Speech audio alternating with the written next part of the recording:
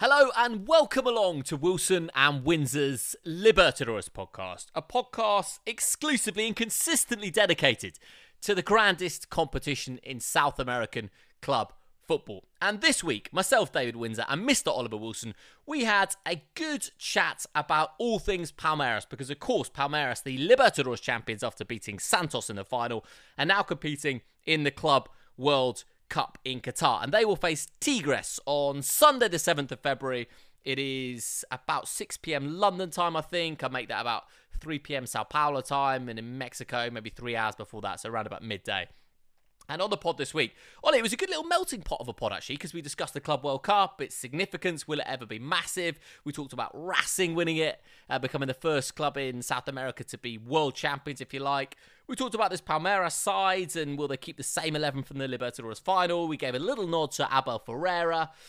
And we talked about Tigres. We had a great little addition, a little WhatsApp voice note from our man Lewis, who runs a Tigres in English Twitter account.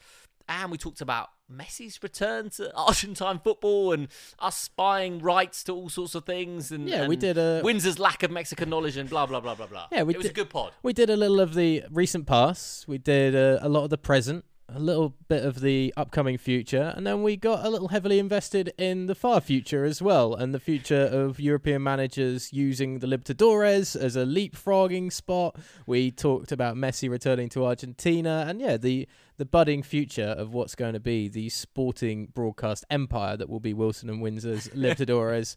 I don't know, it wouldn't even be Wilson and Windsor's Libertadores podcast at that point. It'd be Wilson and Windsor's Libertadores channel?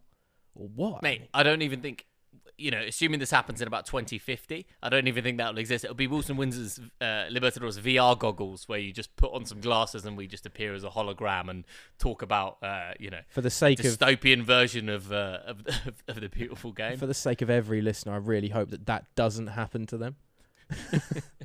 Speak for yourself, Ollie. I wouldn't mind seeing myself as a hologram. Right, ladies and gentlemen, enjoy the pod.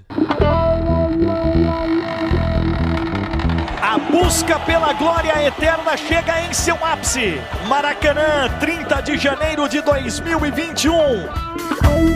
Cruzamento na área, não acreditou, Veríssimo. Vem Palmeiras, Rony, cruzamento na área, Breno!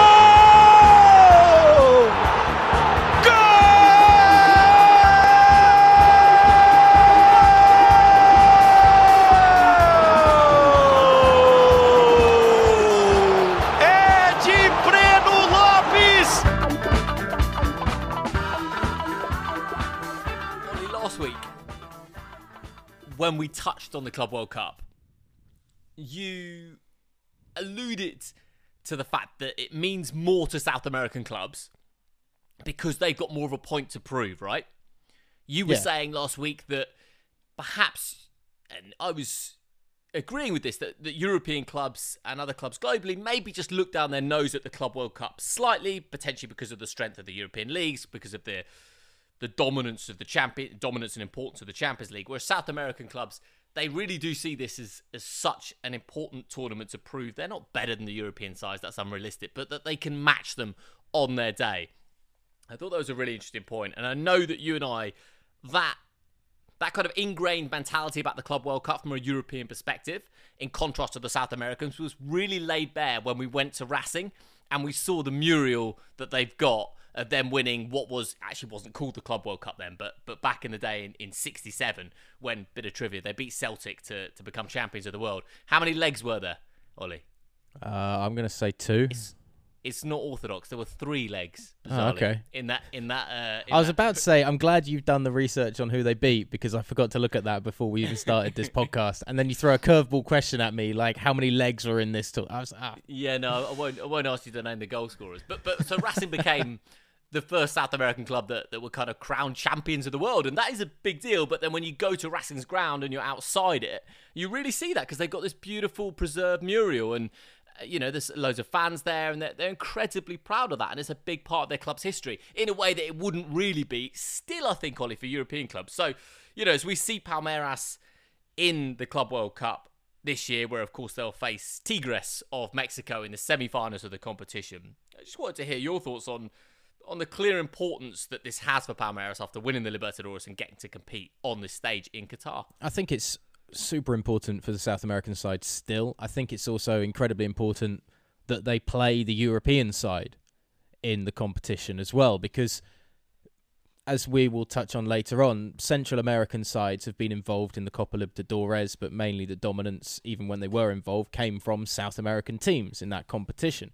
So I think there's an air, particularly with the international quality on show for Brazil, Argentina. We've seen Chile be a great side to watch in the Copa Americas in the last 20 years or so.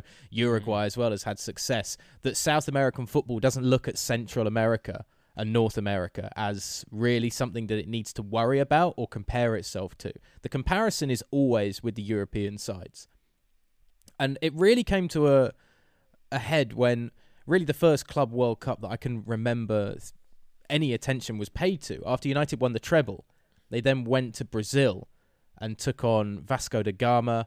And I think there were a couple of other South American sides in that competition. I think it was more of a Club World Cup as opposed to being what it is now and in the format it is now.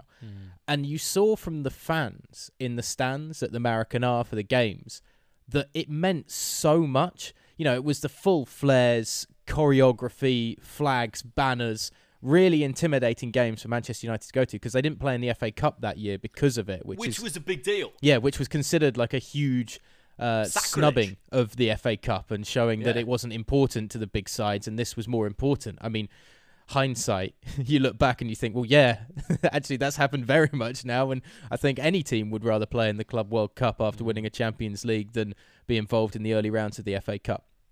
But that for me showed that a competition we'd never really paid any attention to at all was so important to the fans and the clubs down on the other side of the globe.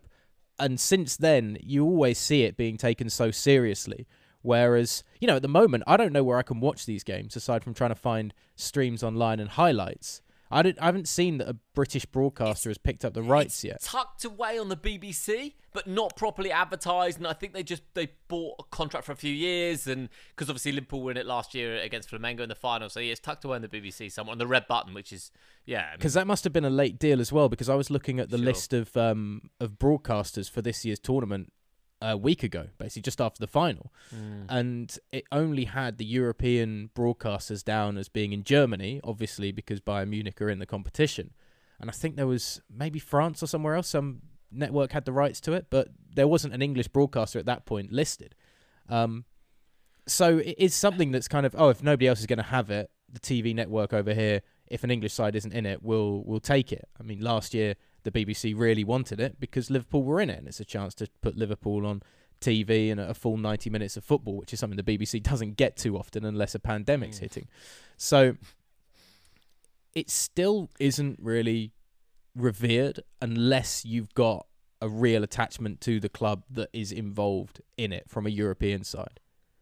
Whereas the South Americans seem to almost want any South American side to get one over on the Europeans, you feel? Yeah. My kind of follow-up to that was, will it ever be huge? Because on the face of it, as the world increasingly becomes more globalised and we have more access to watch every league in the world and football in different parts of the world instantaneously on demand, should it be bigger, and will it be bigger? I know there's definitely a push from certain institutions, from FIFA definitely, to make it really big. And you could see why it should, in inverted commas, have more prestige than it does. Do you know what I mean? It's a really fascinating club sides from all over the world playing each other in this kind of bizarre little melting pot of a tournament. And I know that I think the next Club World Cup is it China or Japan or somewhere where they really want to make it a bit more bloated and put a lot more of a focus on it. But I just wonder whether you felt that the structure of European football and the saturation probably of European football, which is clearly light years ahead of every other sector of the globe. You know, the football calendar is so set in stone from a European perspective that the Club World Cup will never be as big as it could and should be because of the dominance of the Champions League and because of the travel, and it's very hard to carve out. Realistically, to make it big, you'd have to carve out a month in the calendar, and that's just not going to happen. And also to get people's interest look, where do the biggest and best players go? Where the money is. They go to Europe. So winning the Champions League for 99% of fans on European soil is considered the toughest football competition for your club to win. So after you've won the Champions League, it's, well, am I going to be too fussed about my beloved Liverpool taking on, I don't know, Genbuk Motors or someone from South Korea? I guess I'm not suggesting that in terms of quality, but just, can you not see a day where you've got Inter Miami, Real Madrid, Boca Juniors, something like that, and people would sit up and be like, oh wow, that's pretty unique. That's definitely a tournament that. Or do you think the dominance of Europe is just will always, and always is such a big word because that kind of donates eternity. But like, let's say for the next generation, it's very hard to see anything chipping at that European dominance, and therefore why there would be further attention on the Club World Cup. It's so flash in the pan as well. That's the other thing. It's not a tournament that you really get invested in watching. You know, a Champions League, you go through the trials and tribulations of group stage, knockout stage, double leg affairs, going into a final on neutral ground. This is, 2, maybe 3 games. Straight to the Bayern straight to the semi-finals. Yeah, it's there and then it's done. So even if it's going to take a long time for excitement to get built up over a tournament that lasts for potentially 180 minutes. It doesn't. When you put it like that, it doesn't feel like a tournament. Yeah. It just feels like an odd 2-leg affair. Also, as we know, the more you rejig tournament structures, the more you, I think, dilute its history a little bit, the more it's difficult to create a history for the competition. Do you know what I mean? And the Club World Cup has changed guises a few times. It's always changing location. It's strange. It is a bit odd. They haven't settled on a structure. They haven't settled on a set time in the calendar even. So, I mean, look at the Argentinian league at the moment. Yeah, and that's one of its biggest criticisms, right? Yeah. 1 minute, Ollie, when we started covering the Argentine league a decade ago, there were like 30 teams in it. But and then we had a Clausura, an Apertura. Clausura. They changed it. Now there's Copa, there's different leagues and sub-leagues, and it does devalue it because, I don't know, people like simple, effective things. And I just want a solid football structure for my league. In the same way I want a solid football structure for my Club World Cup. I want to know who's going to be in it. You kind of want parity in it as well. From a fan's perspective, I know because of the number of teams that are going to be in it, that makes it tough. But I'd rather see like a round-robin tournament played over a month or something like that than see this awkward knockout stage where you're already telling me by the fact that the Central American and North American sides and the qualifiers from the Asian Champions League, etc., they have to play an extra game. You're already telling me that they're not as good as the South American and European sides by the seeding in it. So I'm not going to pay much attention to those sides. I might pay attention in the games that I expect the South American and the European side to win in the semi-finals. And then, if it's two sides, the South American side is a big side. This is obviously years ago when I wasn't as invested in South American football, but if it was a big South American side and a half-decent European side, then yeah, maybe I'd watch it. But imagine if Dynamo Kiev had won the Champions League when they had that incredible run with like Rebrov and Shevchenko or something. If you had that happen again in the Champions League, I don't think many people around Europe would bat an eyelid at the Club World Cup. It would be, okay, yeah, fair enough. If a Barca's in it with a Messi or something against a Boca, then maybe. If a Liverpool's in it, because obviously Liverpool is such a big, well-supported side, or a Man United, yeah, maybe. I don't even think Man City, because of the lack of history potentially, would garner enough interest if they won the Champions League to get people watching the Club World Cup. We'd know that maybe they'd won it because they'd come back to the Premier League with a badge on their arm. Yeah, I think it's all totally fair. It's going to be a tough sell over the next 10 years or so to make it work, but I know there's a big push for it, so we'll see what happens.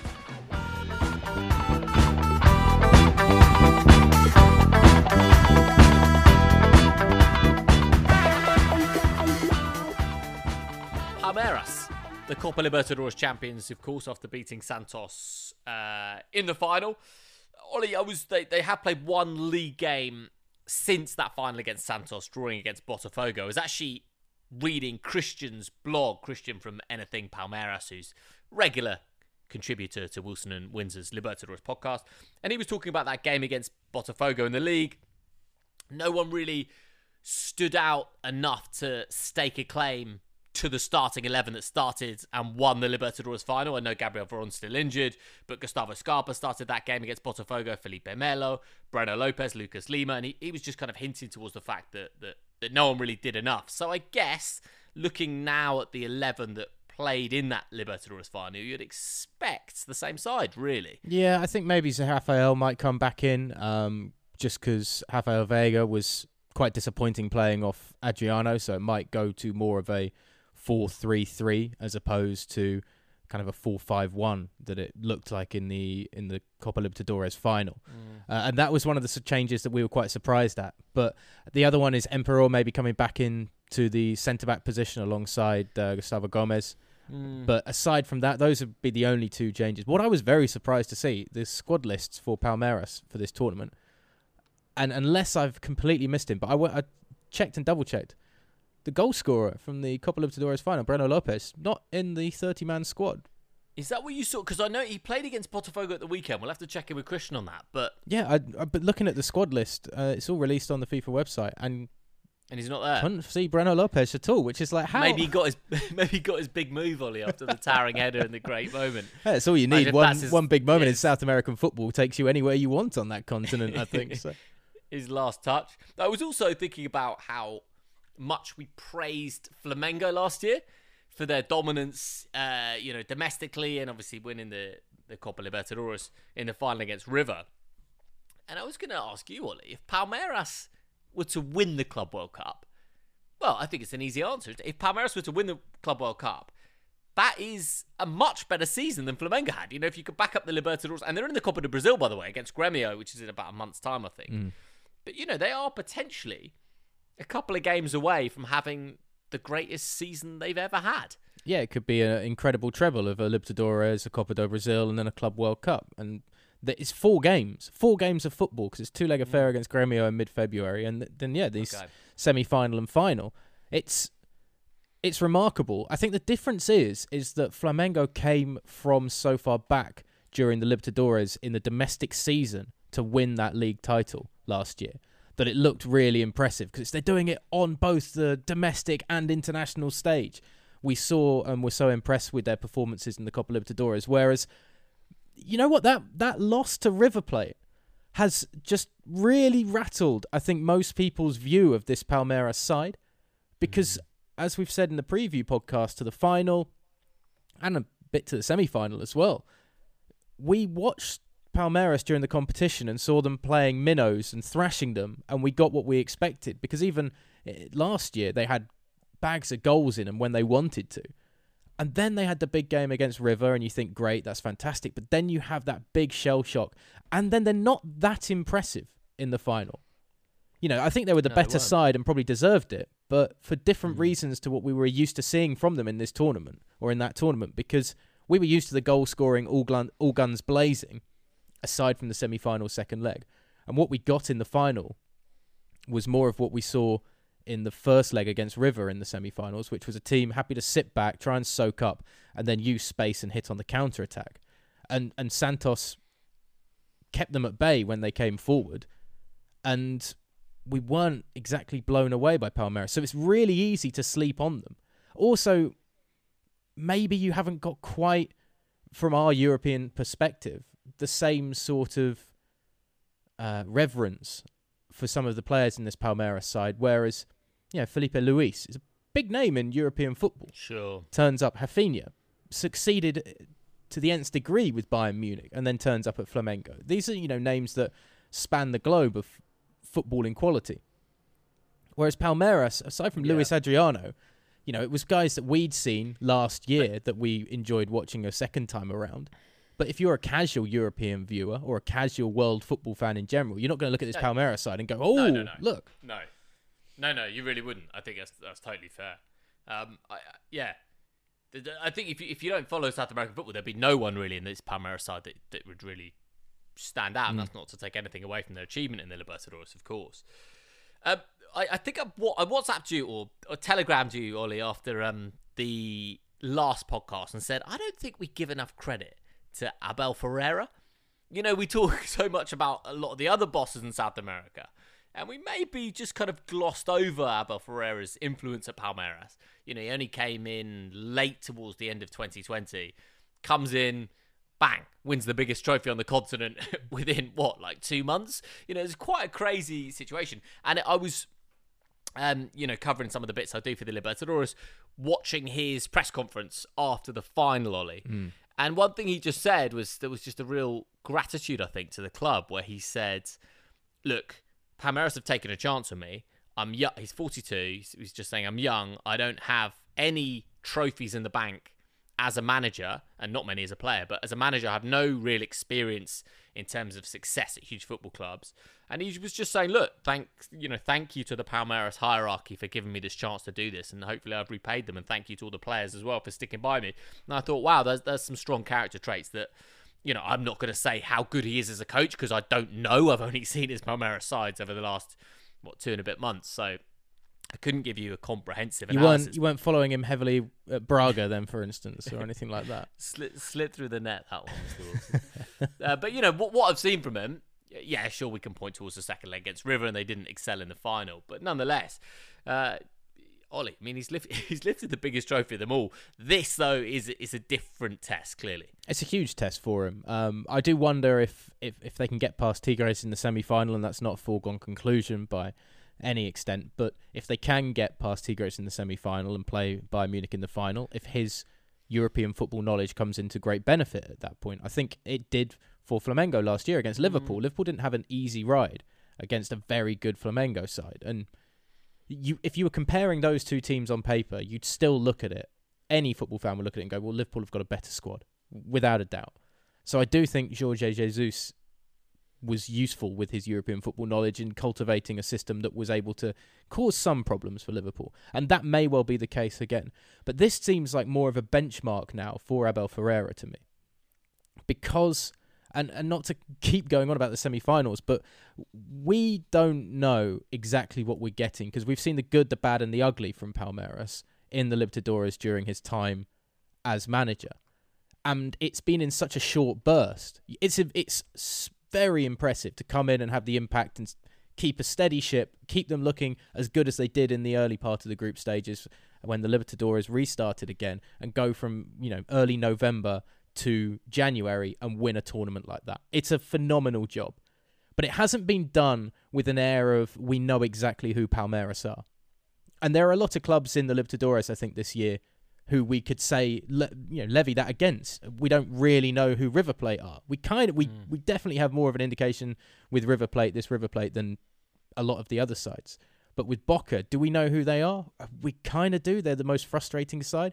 With Santos, we didn't really know who they were until they kind of came out of their shell in the latter part of that competition. But Palmeiras is the one that I think has the most unknown about them, because they've just been all over the spectrum with it. Yeah. So now to take on two big sides, one from Mexico and potentially one from Germany, this will be a really good indication of, with a bit more perhaps of planning time and a bit more, they've had the intensity of the Libertadores, and then they've had a couple of weeks or a week and a half just like settle down. Sure. This is the next thing up. Let's go again and refocus.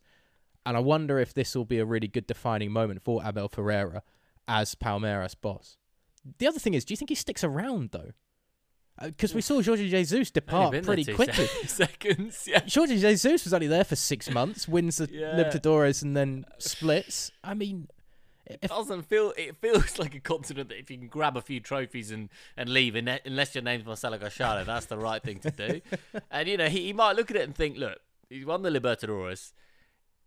Club World Cups, it's he's certainly not expected to win that. If he can win the Copa do Brazil and be like, I've done the double. Come on, guys. And someone higher up the table in Portugal or mid-table La Liga side offers him a gig, then maybe, or he might be loving life in São Paulo and enjoying everything there. So it's impossible. You would hope, just to expand on that doesn't become a trend of it's like a smash and grab for middle order European coaches. Interesting. Yeah, we come in. All right. Oh, you're struggling a bit domestically, but you're in the Libertadores knockout stages. I'll sort you out. Don't worry. And then, all right, cheers, thanks very much. My reputation's bumped up a bit. I can get a job back in Europe. I feel more comfortable in Europe or something. You would really hope it doesn't become like that. But yeah, I do think it's a great test for Abel Ferreira these 2 games.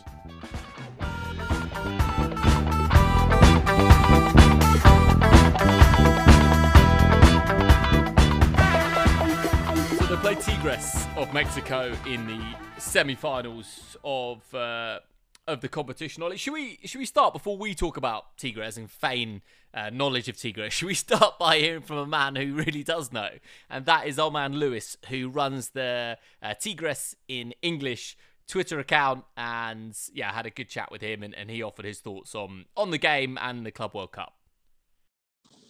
Hi, David and Oliver. We're happy to be moving forward after a tough match against Ulsan.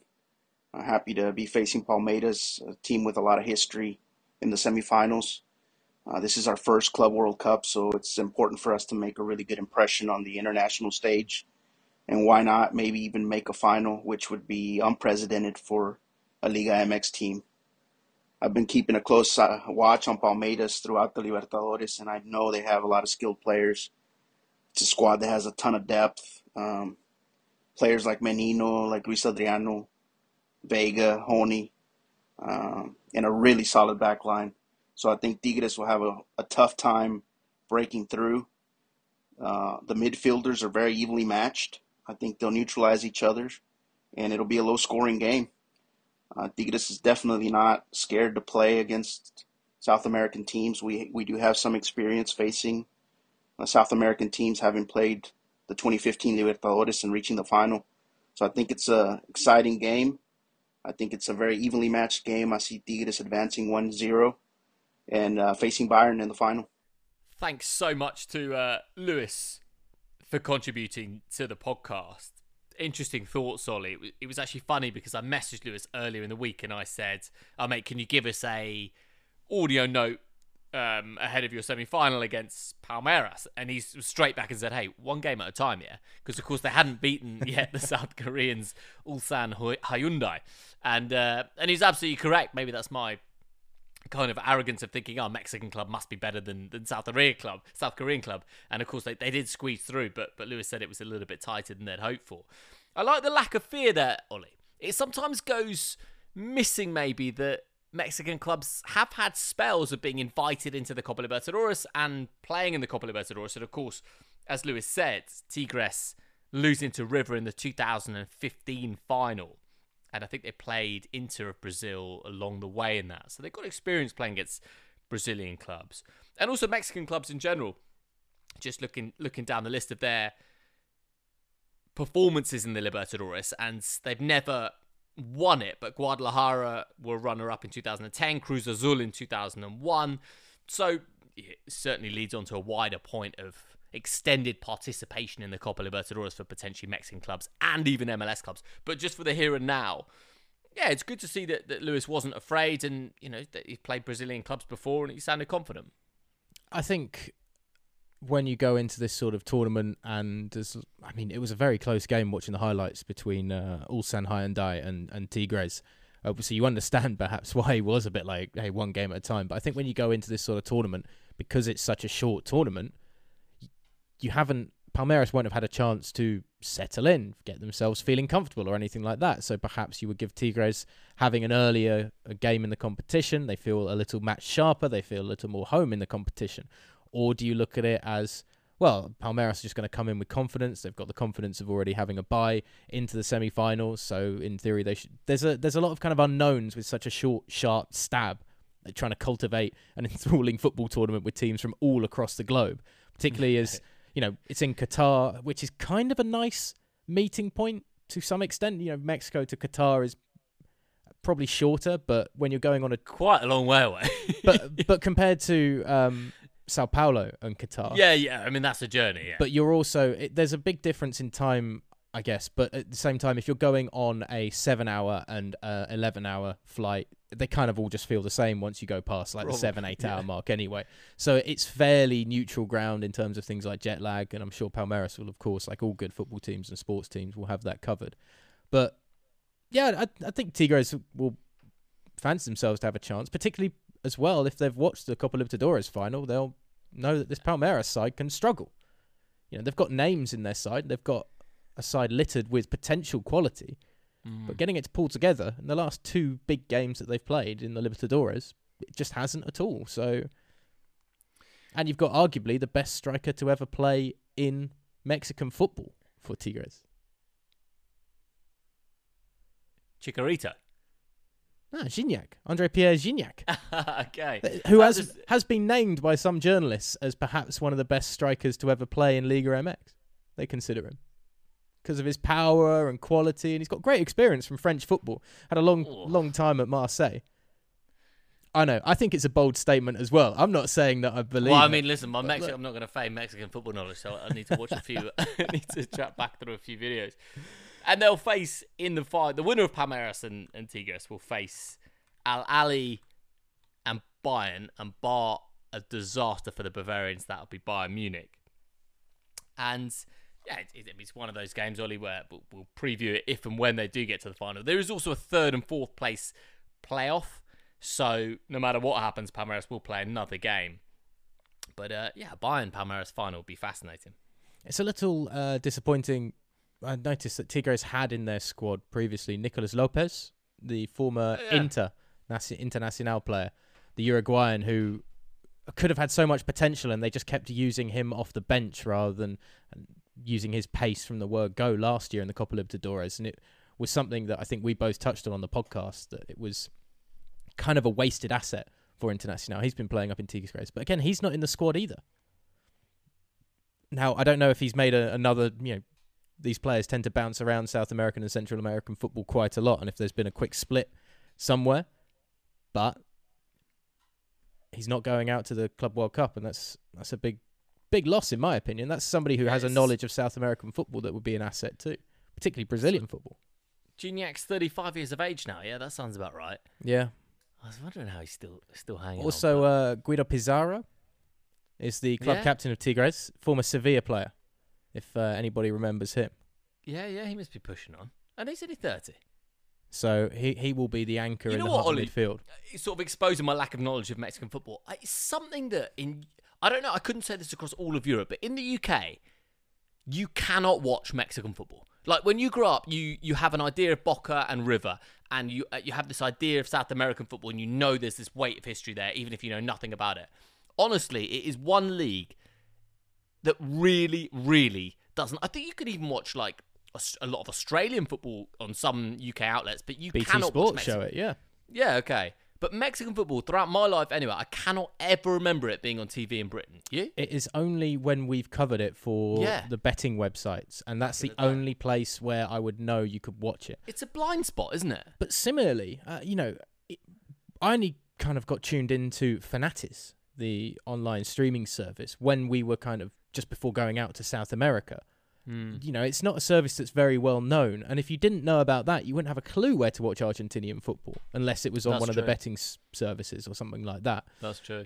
I know there used to be a World Feed production in the UK of the kind of 3 biggest games in Argentina each weekend, but that ended up moving elsewhere, and I think it's probably been lost in translation somewhere as well in the paperwork. And until we buy the fabled Argentinian Superliga radio rights, it's it's all up in the air in terms of English language feed on that. Which, by the way, about a year and a half ago in a steakhouse somewhere in the very centre of Buenos Aires after a bottle of red wine, me and Ollie Wilson basically shook hands on purchasing the English language radio rights for the Copa Libertadores. We don't even know if they exist, how they exist, where they exist, but it was a done deal on it. Yeah, I walked out of that steakhouse genuinely convinced that my life was set. It's fine. I'm just going to buy the rights to the English language rights to the Argentine, and it was all based.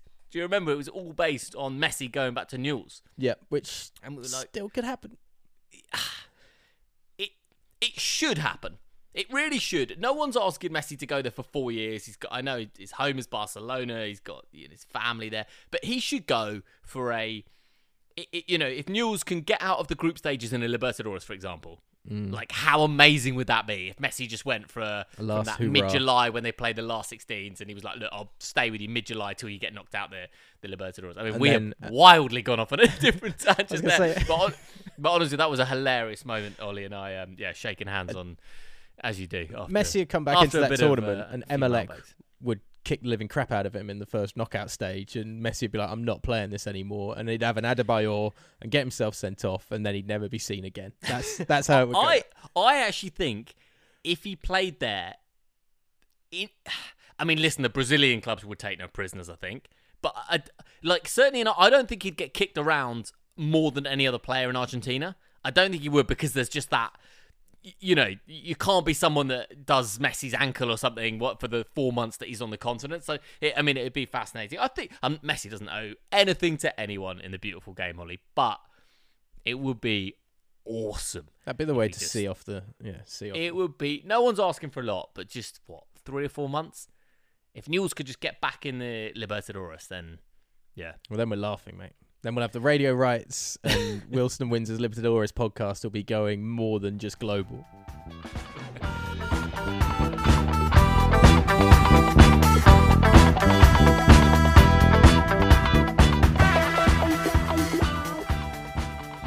Big thanks for listening to the Wilson and Windsor Libertadores podcast once again. Remember to get onto Anchor.fm, our host, and iTunes, Spotify, Google Podcasts, and all good other podcasting outlets to like and subscribe and follow the show so you're ready and in time for the start of the new Libertadores 2021 competition, which is only a few weeks away. Of course, you can follow us on Twitter as well. At David T. Windsor is where the social media beaver that is David T. Windsor can be found on Twitter. Myself, O_J_Wilson. That's O_J_Wilson. A big thanks to Luis as well for joining us on the podcast this week. Remember, you can find his work at Tigres_English. That's at Tigres_English. And you can fire us an email as well with your Copa Libertadores questions to willwinpodcast@gmail.com. That's willwinpodcast@gmail.com. Until next time, enjoy the Club World Cup if you can get excited for it. And we'll be back looking ahead to potentially the final or possibly the third place playoff, depending on how Palmeiras do in their semi-final. Take care.